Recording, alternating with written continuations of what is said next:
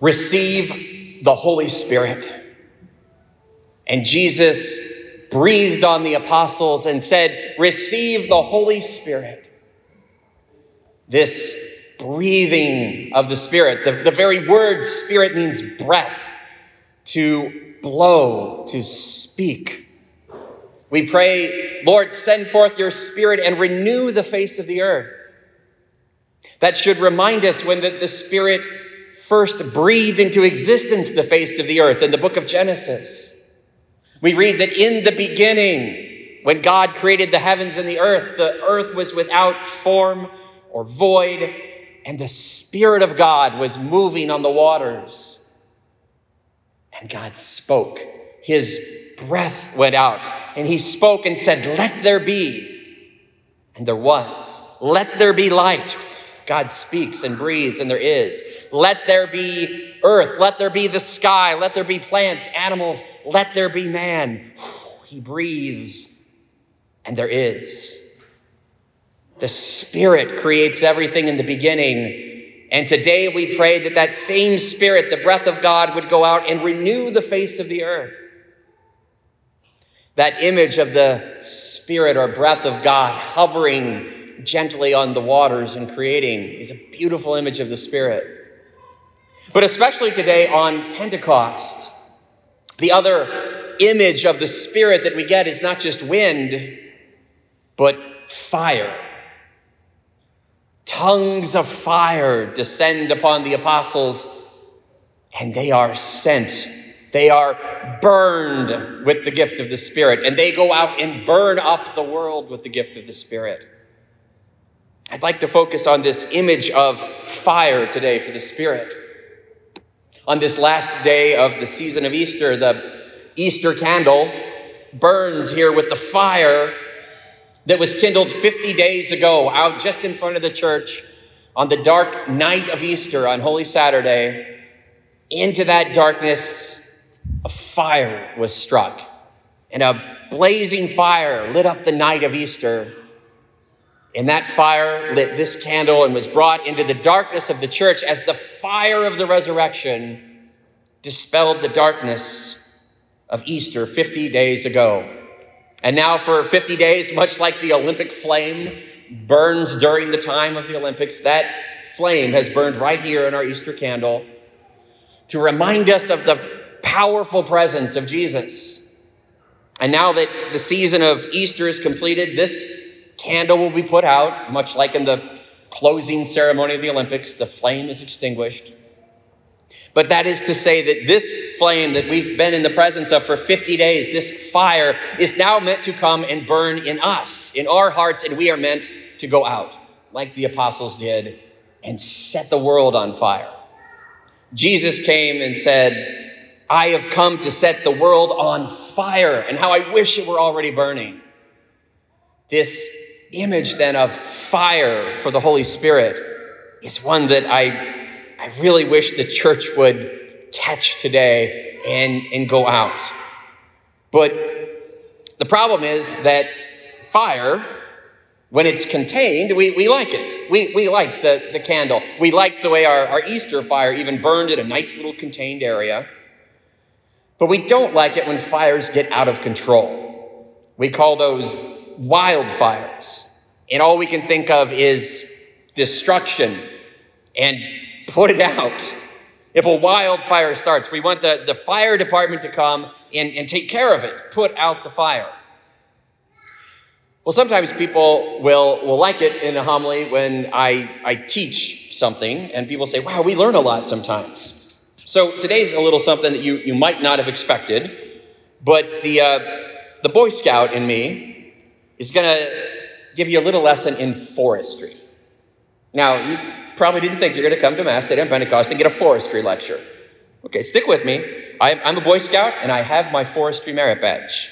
I learned how to identify like 13 different kinds of trees and all kinds of nuts and things like that. So I'm a certified forestry merit badge recipient, and I'm going to give you some important teaching on forestry.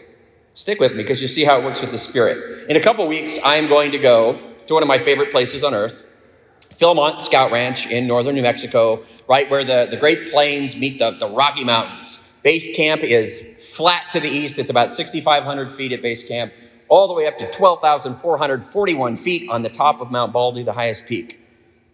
And the thing that I like best, perhaps, is the beautiful forest. This beautiful ponderosa pine forest. Now, I know Kansas trees, but we don't have ponderosa pines in Kansas. They need mountains. But one of the things that you learn when you go to Philmont about these beautiful ponderosa pines is how to take care of them.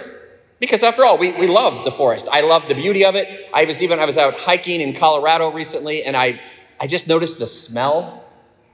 I realized that when you're in Kansas, there's sort of a smell that you just get used to that, well, it's kind of a farm smell, actually. And we don't notice it because we're just here. But then you get out in like the beautiful mountain forest, and you're like, wow, smell that. My friend's like, what? It's just normal. Yeah, but it smells wonderful. And I went up to one of these big ponderosa pines that I love, and I'm like, smell this tree. Come smell this tree. Like, you're nuts, Father Sean. No, really, smell the tree. It smells like butterscotch. And you're going to do this next time you're out there. I was literally up kissing a ponderosa pine tree. I'm like, yeah, it smells like butterscotch. I love it. And it's just a beautiful smell. I love the ponderosa pine forest. And of course, as a Boy Scout, I would want to take care of the forest because what could be more Boy Scout-like? When you go to Philmont, then, it's not surprising that every crew that goes out for the 10 days of backpacking, you do 3 hours of conservation with a professional conservationist. But what you might be surprised to learn is that the main conservation project that happens at Philmont is to cut down trees. Like, yeah, the beautiful ponderosa pines that I love, we go cut them down. Like, how can that be conservation, Father Sean? Well, here's the deal. You'll see the tie-in with the fire and the spirit. Because these ponderosa pines, well, they are part of what we call a pyrrhic ecosystem.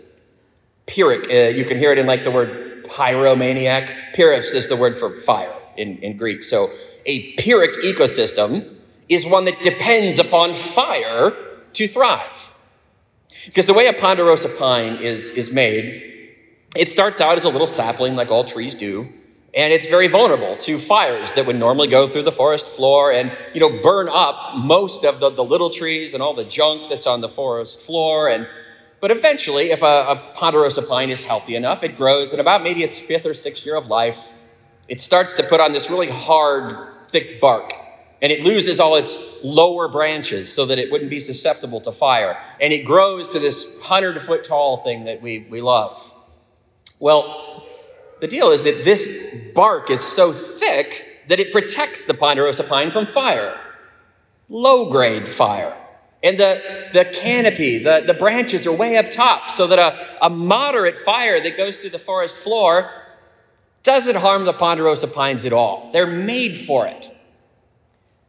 That's when a forest is healthy, though. And a fire is meant to go through this pyrrhic ecosystem about every 5, 10, at most 20 years. There's meant to be a fire.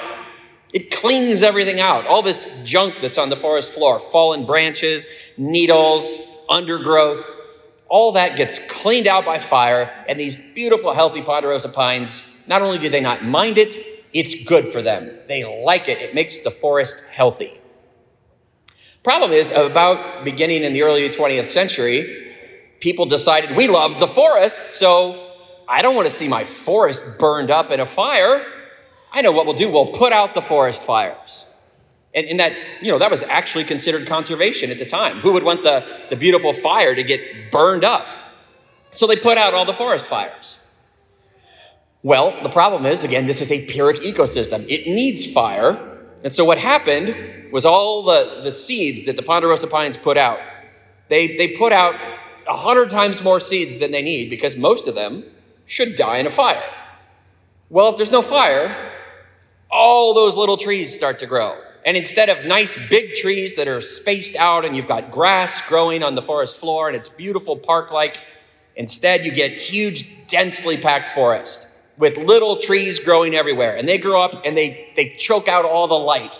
So now the light can't get down. And all these little trees fight with the big trees to take away all the food and nutrients that the big trees need.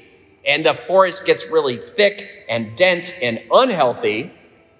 And so then when a fire comes through, as it will always do, eventually a lightning strike, a campfire, normally at Philmont, it's a lightning strike that hits something. Now you've got this forest that is just thick with fuel all over the forest floor, and it just lights up like a huge tinderbox. And it gets so hot that the bark of the ponderosa pines are not thick enough. And they get burned and they die.